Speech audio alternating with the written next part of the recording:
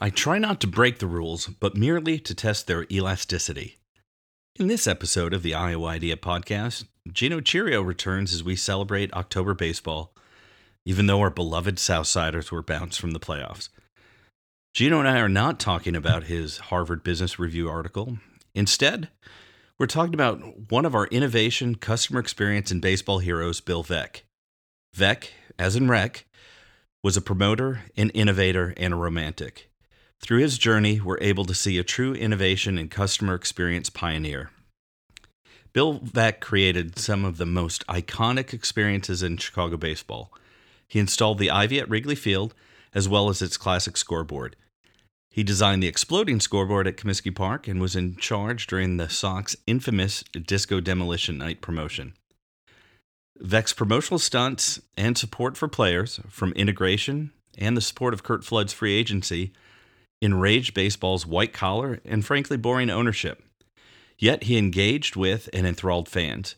Gino and I look at Veeck's inventions through the lens of Doblin's 10 types of innovation to highlight innovation and engagement across an array of categories. Deep down, Gino and I believe that Veeck was the inspiration for Dos Equis' most interesting man in the world. Bill was a pioneer and a free spirit that demonstrated the importance of bringing your authentic self to work. As Veeck said, quote, "I was in the game for love. After all, where else can an old-timer with one leg who can't hear or see live like a king while doing the only thing I wanted to do?" End quote. Thanks to Gino for taking the time to join me and help explore the innovation and genius that was Bill Veeck. I hope you enjoyed the episode.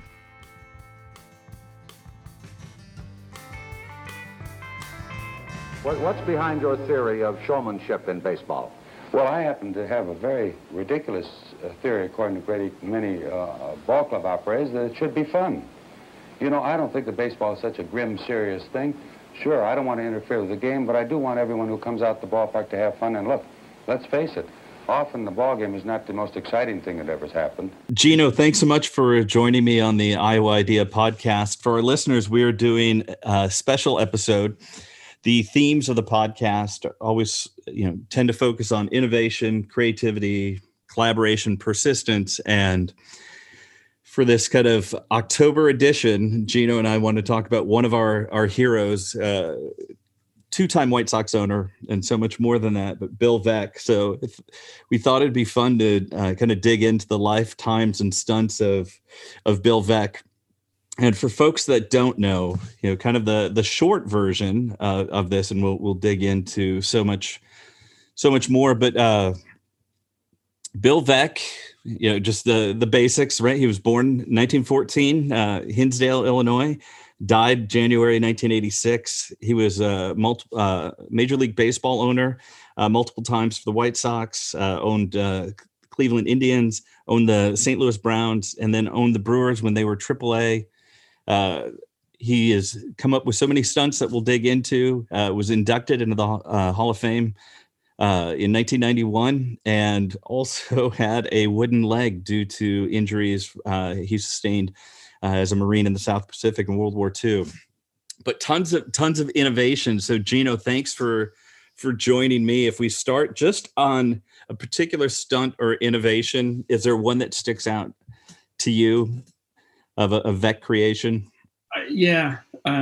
Disco Demolition. That rock fans, under the influence of beer and drugs and armed with disco records they had been invited to destroy, don't mix with baseball. It's interesting. We'll talk more about this as we get into things a little bit more. That it's interesting to me how those are the kinds of things that we remember, and yet even in preparing for this conversation and knowing quite a bit about him, learning more and more about him, is really, I don't know, it's interesting. There's so many things that are far more significant about his contributions than those kinds of things. But Disco Demolition. Right on. And I'm going to go with the exploding scoreboard first introduced at Comiskey. But I think it's for Chicago baseball lovers, just knowing that basically two of the icons in center field in Chicago are the exploding scoreboard on the south side and the north side is the Ivy and the scoreboard there, and all of those were actually Veeck creations. That was from a play by a fellow by the name of Soroyan. And show a time of your life, if you remember, there was a sitting in the back of the saloon, every once in a while a guy would come up and get another roll of nickels, and he'd go back and play a pinball game. And nothing happened, and nothing happened. But you knew, there's some point to this. And just before the final curtain, he hits the jackpot, and everything happened. The whole board exploded, the flags came up, it played Dixie. And I thought, what a wonderful idea. Because that emphasizes the importance of home. Home runs really, basically, are strangely enough, except for the result, are dull. Because it happens so fast. It isn't like a triple with a bases full with everybody running and keep running. It's just boom and it's gone. So I thought, we'll try and make this more dramatic. Yeah, which is crazy when you think about, as a Sox fan myself, right, and people knowing him primarily from the Sox, right, from the White Sox, the connections to the Cubs are probably not well known, and especially not things like that have significance far beyond, right, an individual team that he owned, like the White Sox, to the ivy on the walls of Wrigley. Right. I doubt many people would know that he was responsible for that.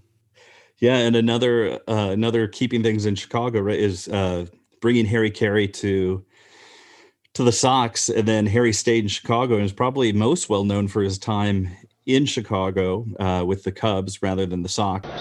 He's the only owner I've ever run across who really thinks about the enjoyment of the fan. He always thinks in terms of what can he do to make the fan have more fun at the ballpark than they normally would have. I was going to say, and he started the Take Me Out to the Ball Game, right? Singing Take Me Out to the Ball Game at Comiskey, and he had to talk Harry into doing it. Yeah, did you? Yeah, and the story, as I understand it, was he saw Harry doing it, just singing along, and then recorded him, and then asked him to do it. And when Harry was hesitant, he said, "Well, I have you record. Either way, you're singing." We go down to the bottom half of the seventh. Still the Red Sox 7, White Sox nothing. All right, everybody. Okay, Nancy.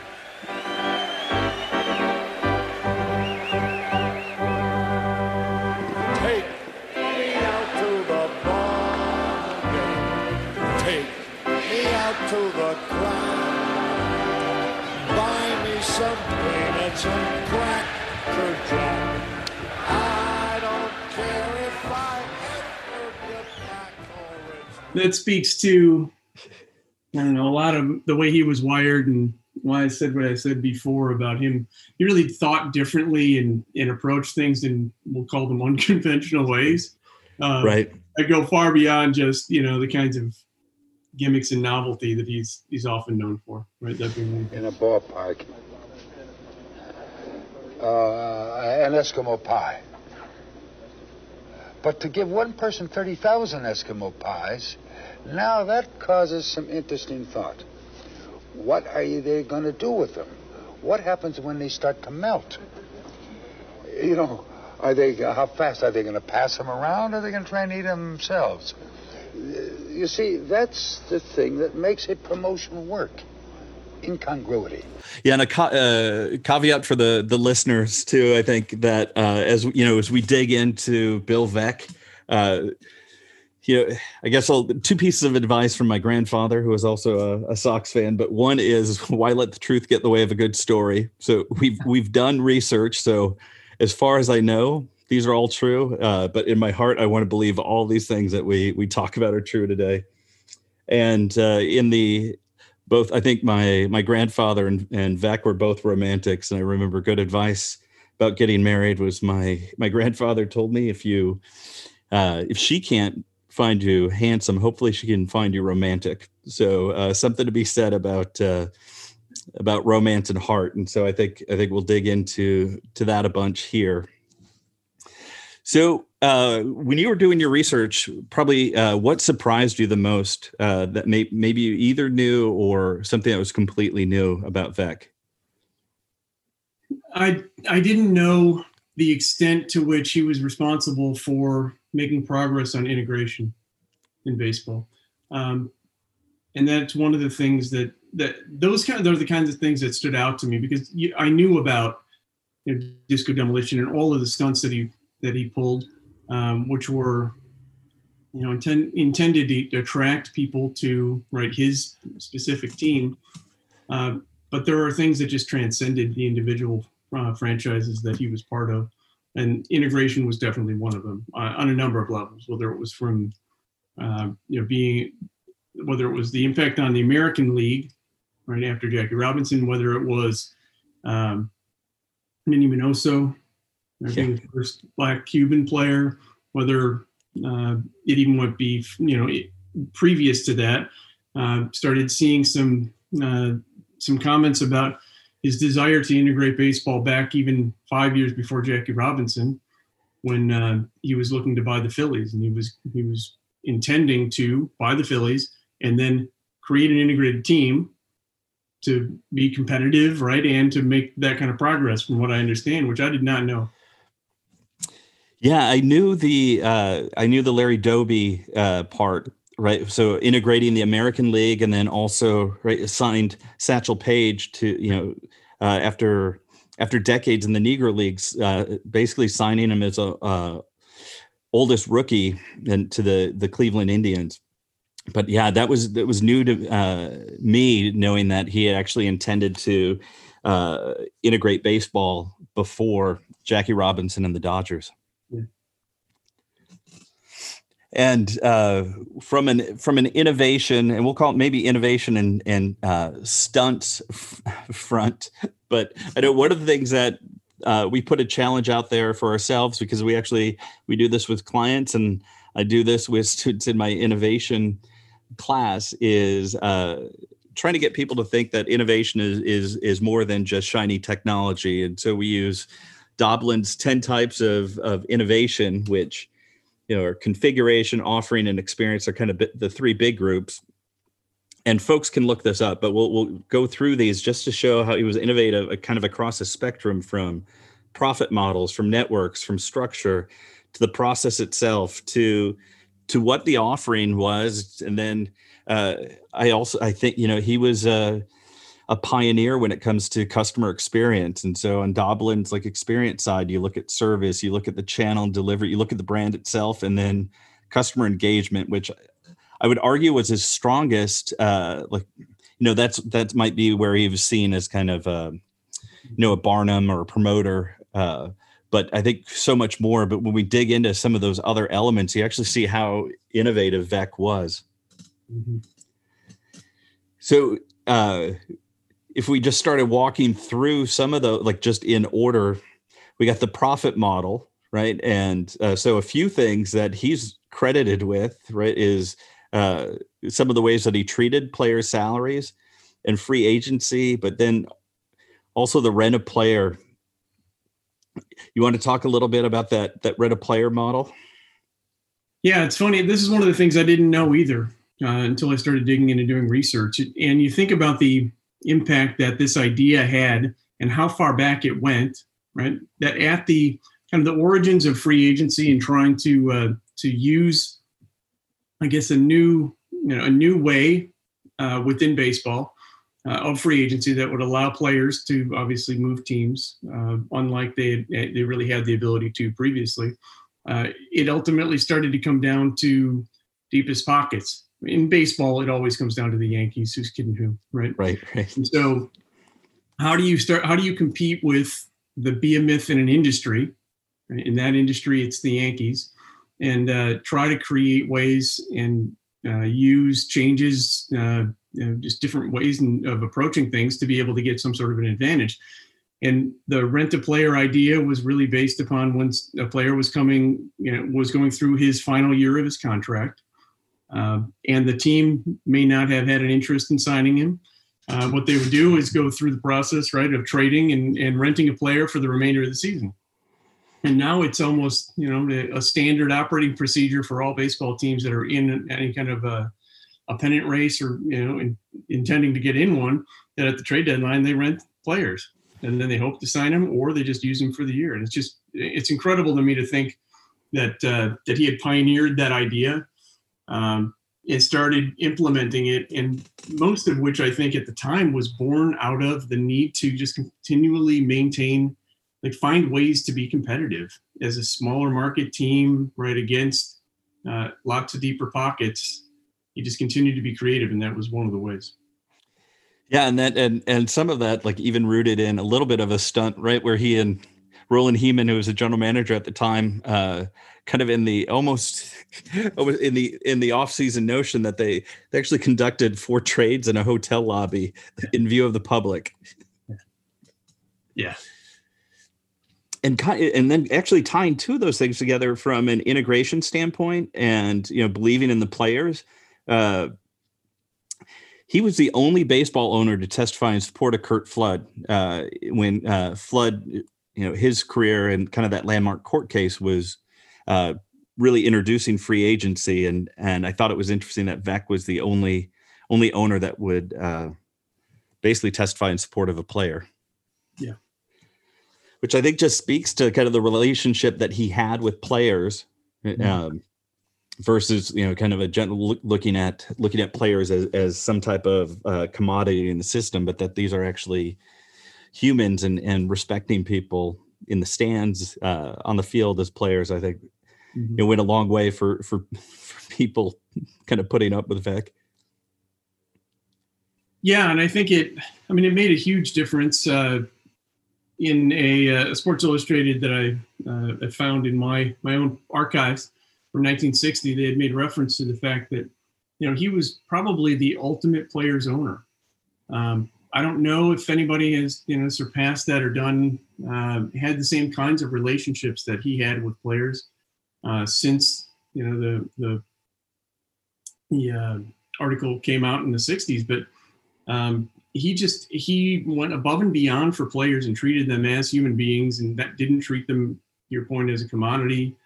And there were a lot of examples that were even that I've seen over the course of time, and some in this article, about him protecting players from all kinds of stuff, like even moving out of his own house and having a player move in because he couldn't find a place for his family to stay. I mean, just like things that you wouldn't see happening, and that just appeared to come naturally to him. And I think, and that's why he had that kind of a connection. And it made a huge difference, obviously, when you start to talk about recruiting players, and about having your kind of reputation throughout the business kind of ripple. And I think that was something that was very different for him personally. I think it's something that I think contributed to his success. And it's one of those things that kind of runs across his entire his life that has significance beyond just, silly stunts like Disco Demolition.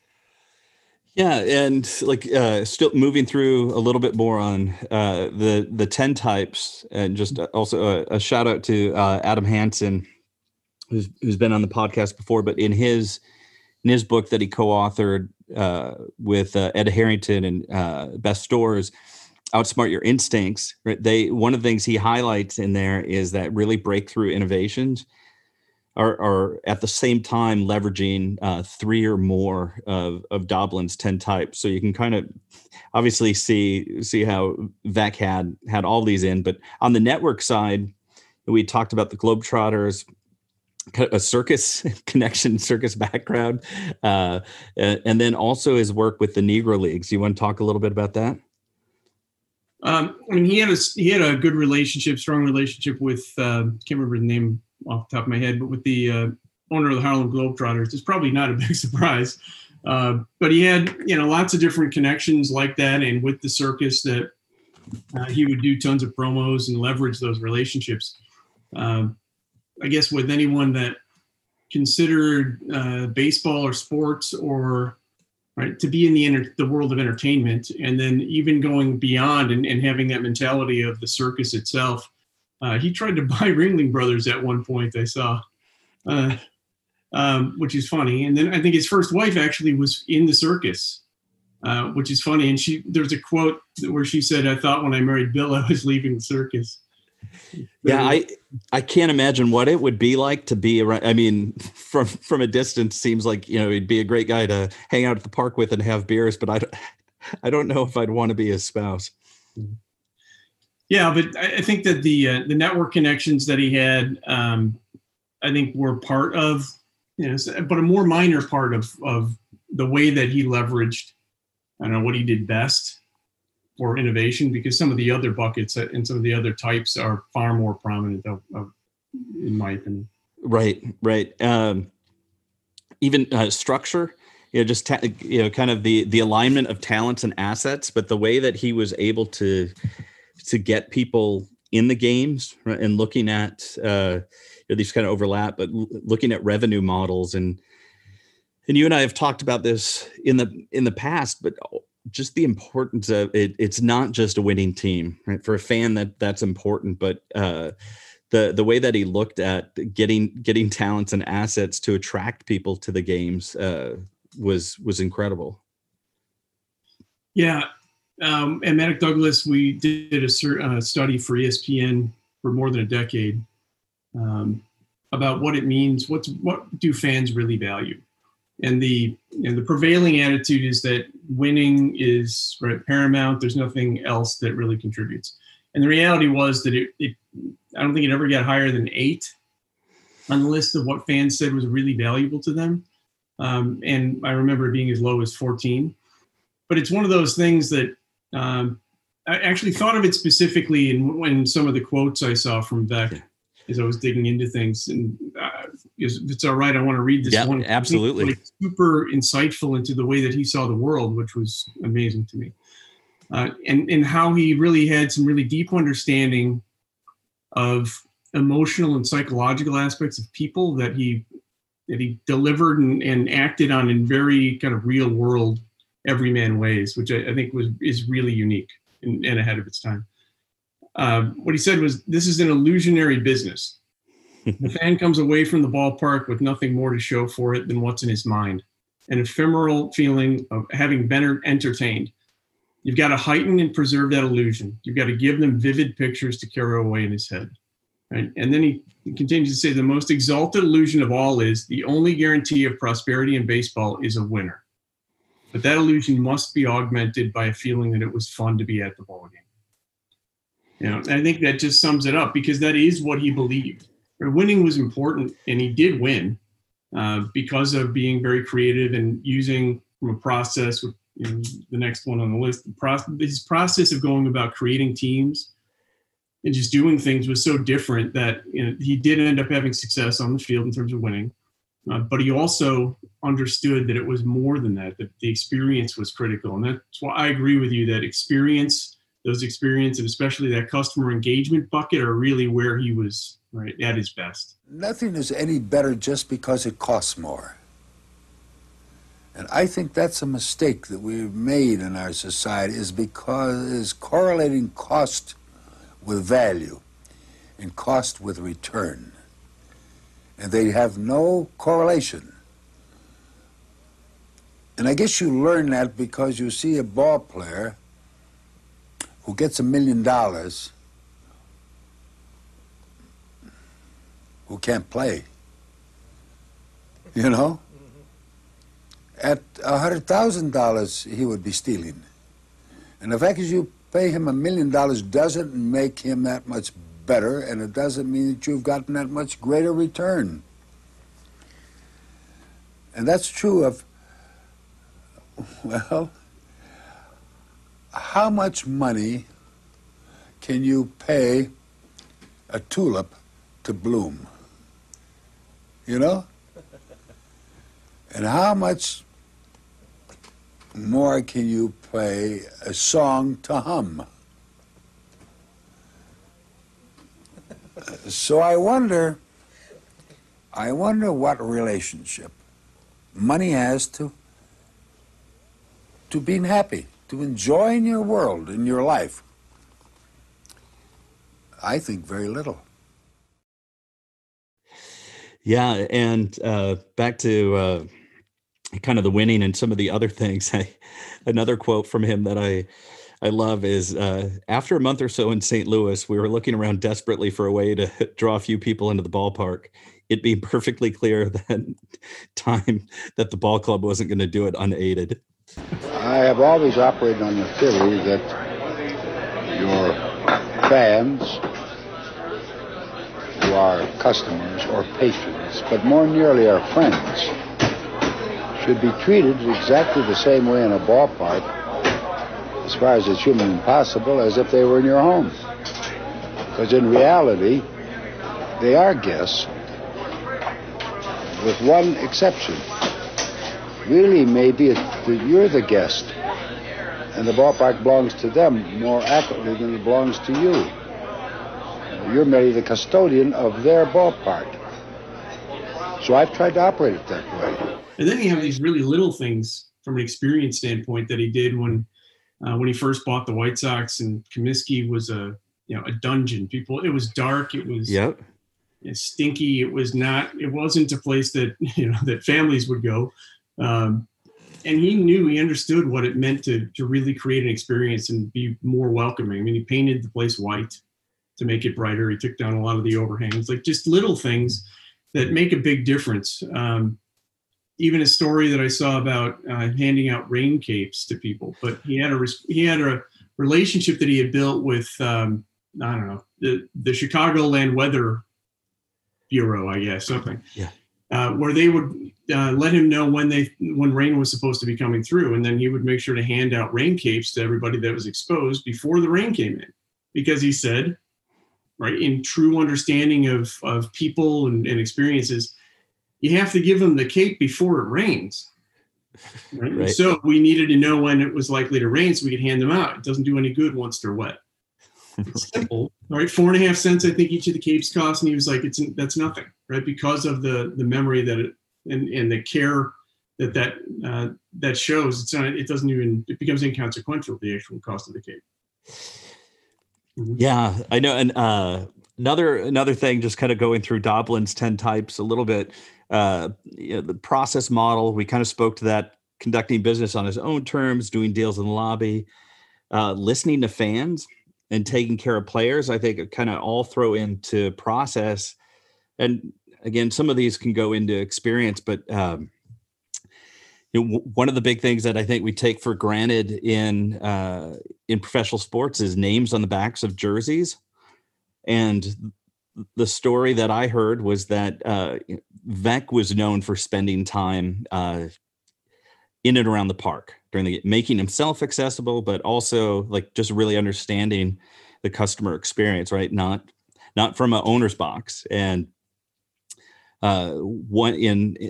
before names were introduced, he was sitting down and he was talking to a fan, and she said that it would be easier to root if I knew who I was rooting for. And lo and behold, then we have names on the backs of jerseys. Yeah. And as you noted, there are two teams that don't do that on the road. Yeah. Right. New York and Boston, I believe, are the two teams that don't put their last names on. And I always thought that was so it's harder to mock a player, when they're in a less friendly environment when they're on the road. But if anytime you see names on jerseys, you can tie that back to Bill Veeck. Yeah, I mean, I've always attributed not having names on the back of jerseys to arrogance, quite frankly, Matt. It's these teams that believe that their players will be known by everyone because they're the Yankees, right? Or they're the Dodgers, or so I don't know. That's just me being, I guess, a White Sox fan. But it really is. I mean, that is a perfect example of what you were talking about before, about him really understanding, him listening, using empathy, understanding what it was like to be a fan, and asking and sitting and getting information and using it, just rather than the ownership of the Yankees at the time, right, trying to continue to spend money, keep a lot of restrictions on things, right, not listening to people. I mean, it's the way that most people operate, most companies operate. It's the way most companies operate today, for crying out loud. So just amazing that he would listen, he would take the time to actually to talk and think and understand what it was like to be a fan. And something that simple could be that transformative in sports. I mean, every other sport, there's no choice. At least in the major sports, you've got, right, football, everybody's got their name on the back, right? In basketball, they've got their names on the back of their jerseys. And the only exceptions are a couple of them in baseball. It's just significant. Yeah, and understanding the crowd, and especially maybe more of a blue collar element. But another quote from Veeck that I love is I've discovered in 20 years of moving around a ballpark that the knowledge of the game is usually in inverse proportion to the price of the seats. Yeah.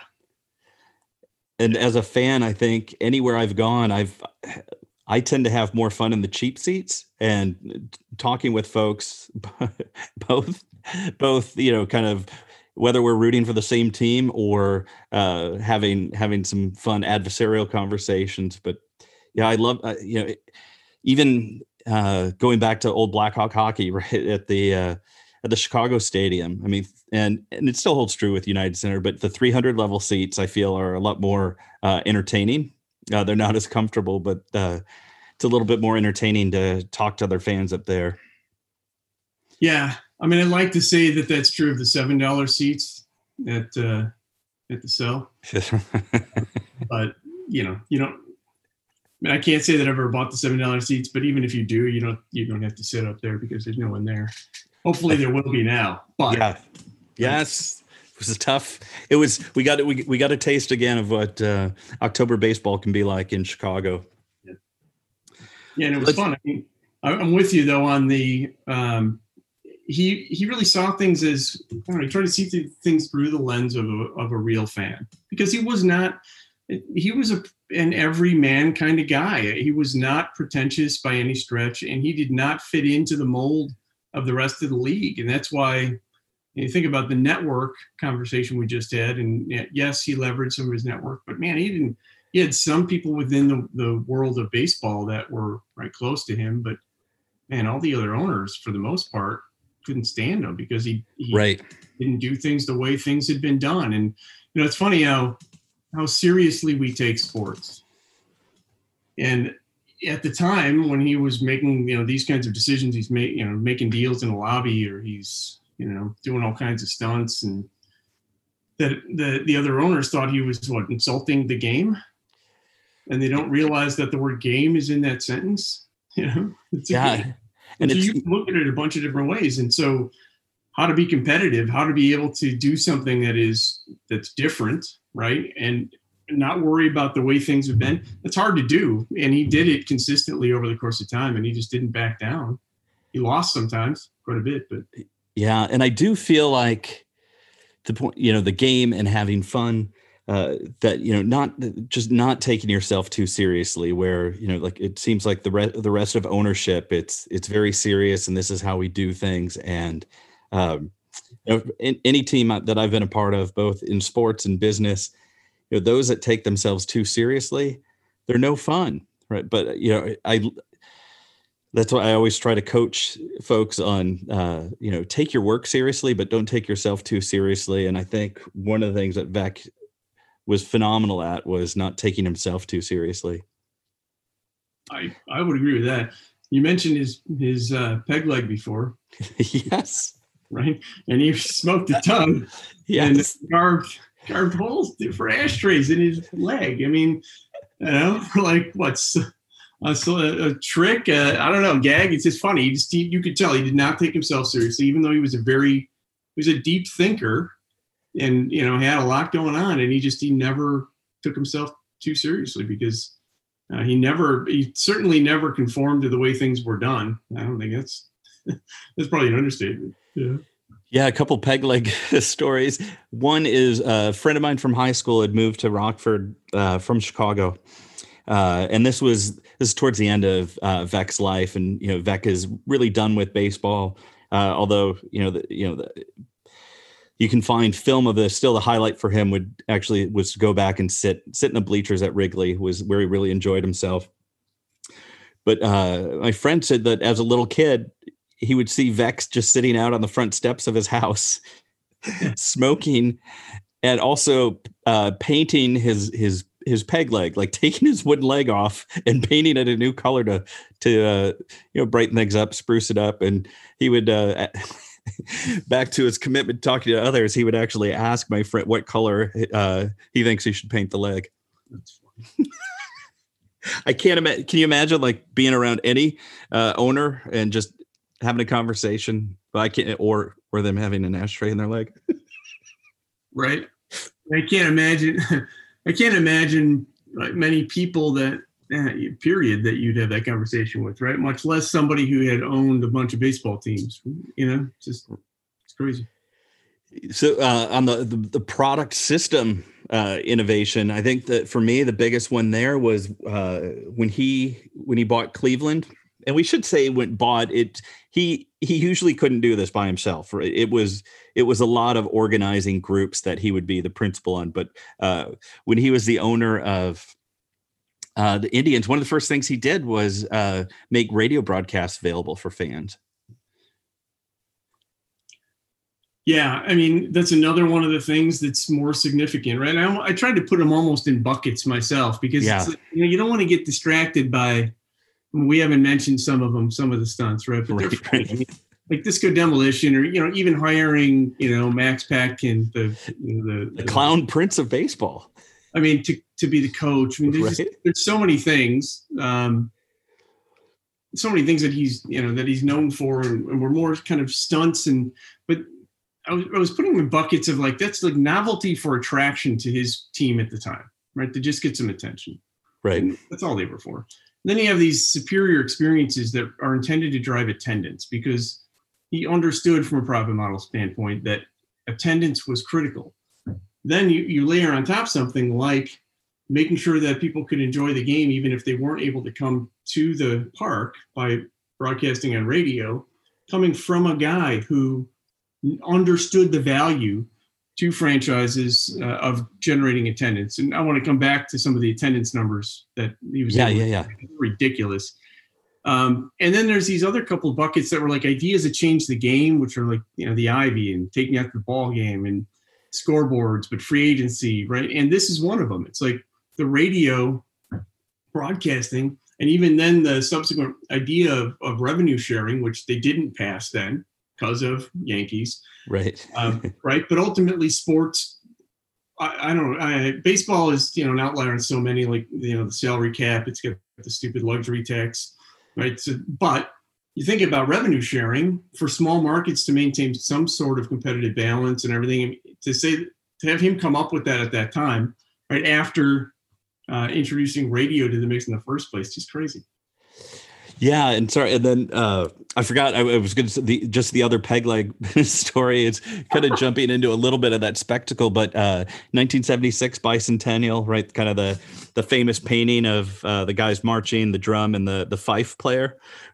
So Veeck played the role of the fife player because of his peg leg, and they marched around Comiskey to celebrate the bicentennial. It's funny. It's interesting. I'm sorry, this is kind of a tangential thought, but it's interesting that while we know that there were a lot of overlaps with the Cubs, right? His dad worked for the Cubs, was president of the Cubs. Right? We talked about Ivy, we talked about Harry, and all that. It's almost interesting how he was creating what was almost the anti-Cubs at the time. Like, he was trying to be the anti-Yankees, clearly. Right. But it's interesting how he understood the value, and we'll talk about brand, I guess, as one of the 10 types too, but just the way that he understood how to be able to generate an identity, and it was consistent with who he was. You know what I mean? That was about fun and not taking yourself too seriously, and certainly not being pretentious and not taking the game too seriously. I just find it super interesting because it was necessary, because you wouldn't be able to compete otherwise, Yeah, and back to kind of that authenticity of who he was. Was it the first time or the second time that he owned the Sox? But in the grand lore of Old Comiskey, right, is the Bard's room, and that was his office where he took the doors off, so you could, if you were walking by, you could just drop in and talk to Veeck, have a beer, have a smoke with him, but just. I mean, from a leadership standpoint, we're not in Doblin's 10 types, but right from a leadership standpoint, truly having an open door policy where he removed a physical door from an owner's office. Yeah, I mean, right. It may not be one of the things within the 10 types, but there are things that I definitely consider to be in the bucket of innovation. And important to doing things differently, right, that aren't covered in those types. And that's one of them, right? Being able to be I don't know. He would take ideas from anywhere too, clearly from fans, right, but he wouldn't even stick to even decisions he made. When he was in St. Louis,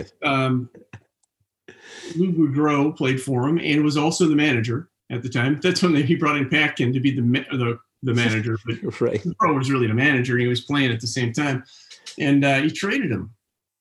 And fans went crazy. So he like, okay, fine, I won't. And he didn't, and he signed him to a new deal. Instead, it's like, who does that? It just doesn't happen, you know? Yeah, and we've talked about brand a little bit, and kind of last big bucket. Then we just jump around on all of the other crazy stuff. But customer engagement, we talked about how he'd talk to fans.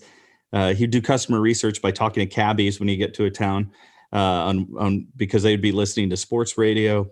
But we talked about names on jerseys, some of the experiences like the exploding scoreboard, the Ivy, and like you said, like even your research backs up, giving people more to root for than a score. Yeah. So many different things to kind of unpack there. And this one goes into don't let the truth get in the way of a good story. But would he own the Brewers? The right field fence. Yeah. You're familiar with this one? Yeah. I learned more about it and digging in, and I had heard something about it, but I mean, go ahead though. So I wish I could see it, but I believe it was in his book, Veeck as in wreck. Right. So right field, he put up a 20-foot screen or chain link fence on wheels that they would wheel out when the other team was up to bat. So pull hitters would have a hard time with a homer, and then they wheel it back when their team was up, which led to a change in baseball, is that the stadium has to be kind of a permanent structure, that it can't be adjusted mid game. But I just love that he thought, well, there's no rule against it, so I'm going to wheel out a fence. See, I mean, that's one of those, there's no rule against it, right? Yeah, right. They ultimately made a bunch of rules because of the stuff that he pulled, right? But that's, I mean, you could consider, you think about, I don't know, the Belichicks of the world, right? And the Spygate and all the stuff. They'll do anything for an advantage, right? Even if it's bending the rules. Like, he was just out there like, well, nobody says I can't do this. It's a good idea. Like, why wouldn't anybody else do this, right? Make it harder for the other team, make it easier for our team. All right, let's go. And then so he figures out a different way. And one of his quotes related to that was, I try not to break the rules, but merely to test their elasticity.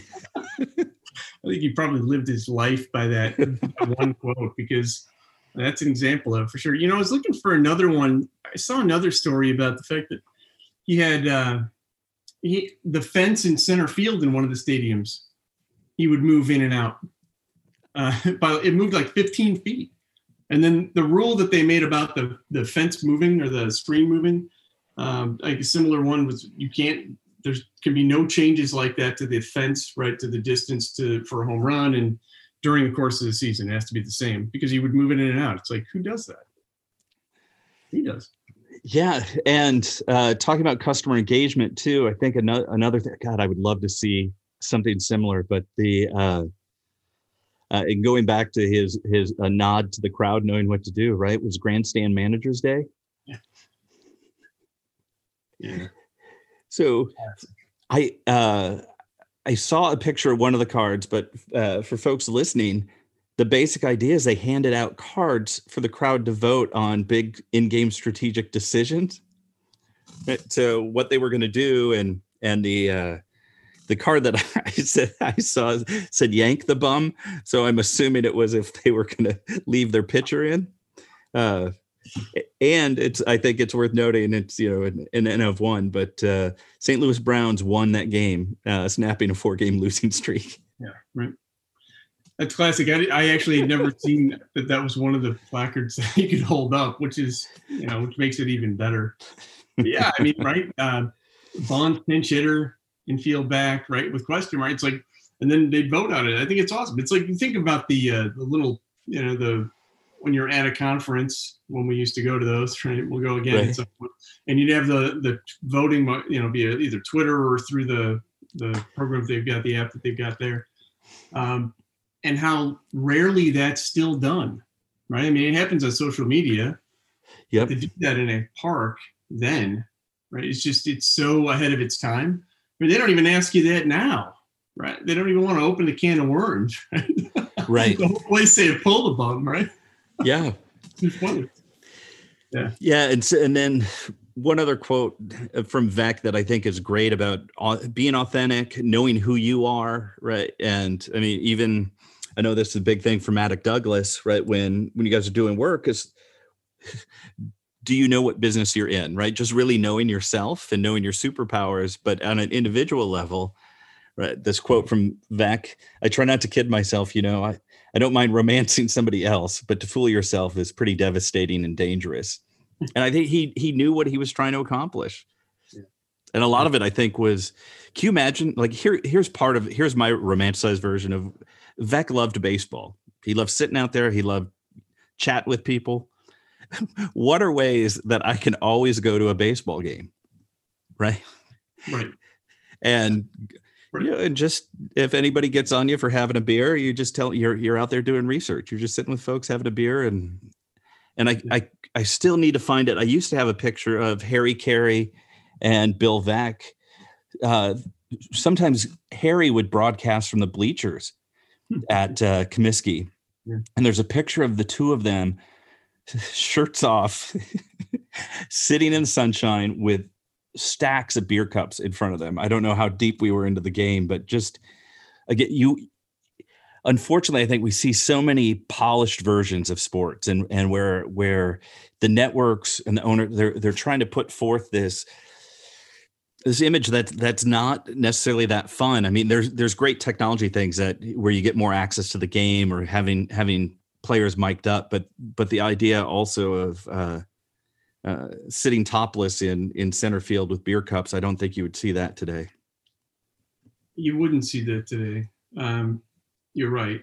I wish we would see it today, to be honest with you, though. I mean, you think about the ways that small market teams, or I don't know, I mean, it's primarily small market teams, but even somebody like, I guess, Oakland, small market to begin with, right? Thinking about A's, right, on one hand, with Moneyball and with what Billy Beane's been able to do over the course of time. And you know what?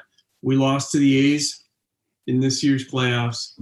And, if we're going to lose to somebody, that's who it should be, because he's done amazing things, right, to find ways to win and maintain competitiveness in a world that isn't fair. It isn't even. It's not an even playing field. He can't sign all the players the Yankees can. He has to get in the playoffs every year.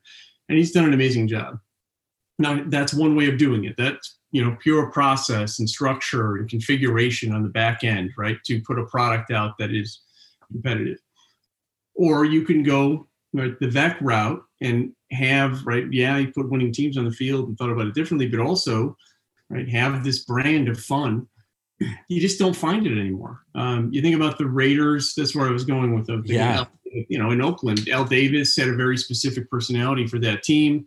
He was more of, he wasn't cut from the same mold as a lot of the owners, like him or dislike him. But you just don't see that kind of personality anymore, where teams will really, have fun and not take the game so seriously in a lot of ways, which is a shame. Yeah, and also just doing the right thing. Just a couple things on Veeck doing the right thing, and we talked about integration, and I'm trying to remember the story exactly, but it's after Doby came in, right, with Cleveland, and the manager walked around and introduced Doby to everybody, right, and handshakes, like just being a good person, being a gentleman. And the story is there were 3 players that would not extend their hand to shake Doby's hand. And by the next year, Veeck had gotten rid of all 3 of those players. Yeah. And so I really appreciate, look, they're still doing things the right way. Another fan favorite too. I think we didn't, maybe not fan favorite, but a story that I liked about, did you ever hear the story about, was Eric Soderholm? He was coming off of a knee injury, and so he signed as a a free agent I don't think so. with the Sox, and so he said when he signed, one of the first things he wanted to do was go see Veeck, but Veeck was in the hospital for emphysema. Surprise, surprise. But this is around this kind of the White Sox 77 Hitmen, where I think in 77 they actually might have, even though they didn't win, I think they might have set Comiskey attendance records for that season. But Soderholm then goes to the hospital, sees Veeck, and in the hospital he said there he had his leg out using the ashtray, but he just wanted to thank Veeck for taking a chance on him. Said, I think I'm going to have a good season for you, and Veeck said we'd love to see it. We're counting on you. And when the year was over, I think Soderholm hit like 280, 25, 30 home runs, something like, so good production. And there was a note in his locker at the end of the season from Veeck is have your agent stop by the office. They come in, and then Veeck gave him a 2-year extension for I think twice what he was making in that single free agent year. Yeah. So you got him taking care of players, and then I was going to say, kind of like from Sox, kind of maybe fan favorite that you said, Minnie Minoso, right? So Veeck working with Minnie to give Minnie a contract in these different decades that he was alive. So that is, I believe, is it 5 decades that Minnie Minoso played and has a major league contract in 5 different decades. Yeah. I mean, that one is one of those that I've heard about a bunch of times. It's White Sox lore, right? And especially when you start to think about the fact that, Minnie Minoso, he signed Minnie Minoso when he was with Cleveland, when he owned the Indians. And then subsequently, Minoso got traded to the White Sox after Veeck had sold the Indians. But he wasn't going to own the White Sox for quite a while. And in the meantime, Minnie Minoso became Mr. White Sox. Right. And then he got traded away in like 57. Then in 59, we win the pennant for the first time in like 40 years. And that's when, the first year that Veeck owned the team. And he ended up giving him an honorary championship ring because he meant so much to the city and to the team. And it was just interesting how their worlds kind of, intersected in different ways. That he brought him into the league, and then he became a great White Sox player, even before Veeck owned the Sox. It's just kind of interesting. And then to have him, then allow him to come back and play in 5 decades, and subsequent decades, I think is awesome. It's fun. Yeah, and on an innovation standpoint, I know one of the things that as we were getting ready for this episode, you meant like just his ability to change with the times, and his ability to adapt. Do you want to talk a little bit more about that? Yeah, I mean, I think that is one of kind of the big themes that I took away from as I was digging in and learning more about him. Is I knew that he had an interesting and unique way of approaching things and looking at the world, but the world he was operating in, right, especially during the war, and as he was moving out of the war and then into the 60s and 70s in ownership, he was able to adapt in ways that were surprising. It just to be able to think about new ways of going about this game that he had been part of for so long that a lot of the other owners just really didn't. I don't know that they really cared to. Maybe it was born of necessity. Maybe it was just, part of the way that he thought and operated, or maybe both, which is why he ended up being successful in it and being who he was. But yeah, I mean, the adaptation throughout time, just some of the promotions, some of the, we'll call them experiences that he delivered. At one point during the war, because there were people working overnight shifts in some of the war factories, he had breakfast baseball. it's just like, all right, well, in that time, like for breakfast baseball, you had people in nightshirts, right? Or rushers in nightshirts handing out coffee and like Danishes, right? To watch the baseball. Because that's, right, you adapt to the world the way it is. And then you try to create experiences for people and create connections. And you continue to do it over the course of time. I mean, even, when you think about something as simple as disco demolition, just understanding the power, right, at that point in time of the base that he was, right, trying to connect with, and just all kinds of things. And it went horribly wrong or horribly right in so many ways. It's just you couldn't have hoped for it to turn out like that, you have to forfeit the second game of a doubleheader. I mean, come on, but just understanding people and really being empathetic, and then understanding what people want, what fans want, and knowing in different times how to be able to adapt to it. It's rare to see that happen. I mean, because he was such a baseball guy, right, in terms of him being in baseball that long, he just continued to try new things and see things differently and adapt, which is crazy to me. I mean, it was it's a long time, to continue to adapt. Yeah, and just thinking back, a quick question for you: how did you become a Sox fan? Well, so growing up, my dad's a Cubs fan, and growing up, I committed what Chicago, I guess, is cardinal sin, right? And I can't say cardinal, but I don't care anymore. As a I rooted for both of them because I love baseball. I just and to this day, I'm not a hater. I have fun with it. Yep. Right. I have fun with it, but not a hater. Over the course of time, I mean, obviously the personality of the team, being more connected to it through other people in my family, right, extended family on my side, and then marrying into a diehard Sox family.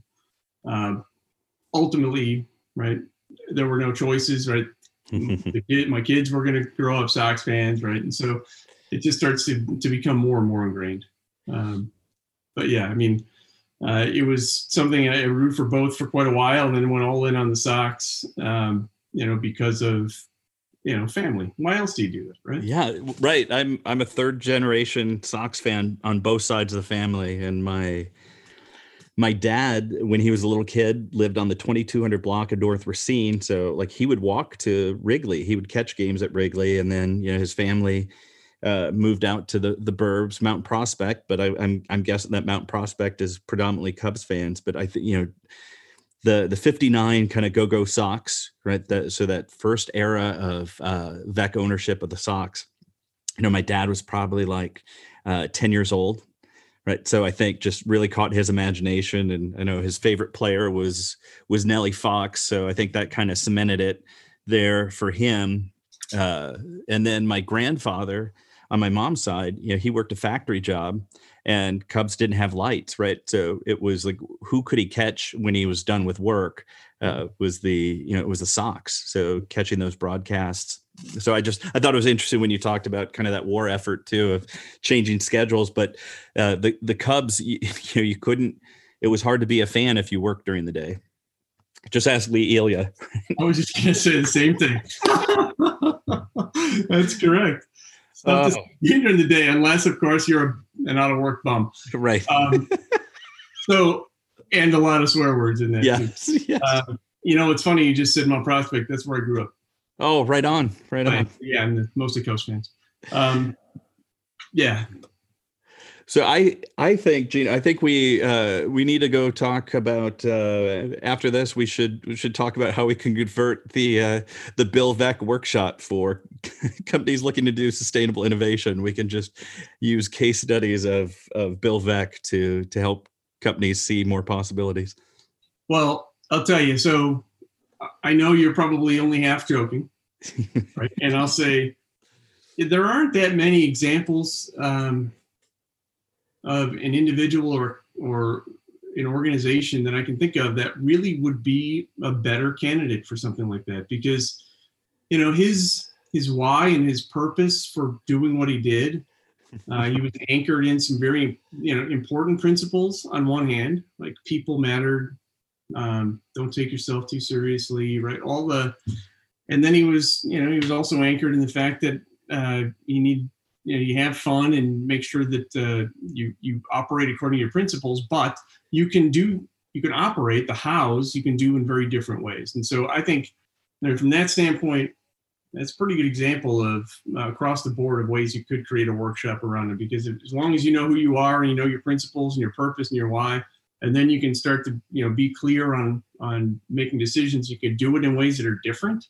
than the ways that everybody else is doing or that you've done it before. It's a pretty good case study in itself. Absolutely.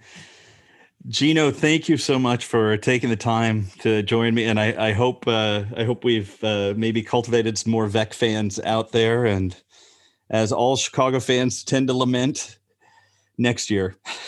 Next year. Matt, thanks for having me. This was my pleasure. It was fun to dig in a little bit more and learn about them. And obviously, I'll talk with you anytime.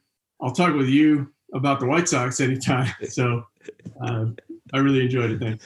All right. Take care, man. Today isn't so bad. It could be a lot worse, but tomorrow is going to be great. And tomorrow never comes. Because you see, by the time tomorrow comes, it's today. So it's the worst it could be is it's pretty good. And if it doesn't come, that would be terrible. In other words, I've had enough problems physically to recognize that it's just great to be around.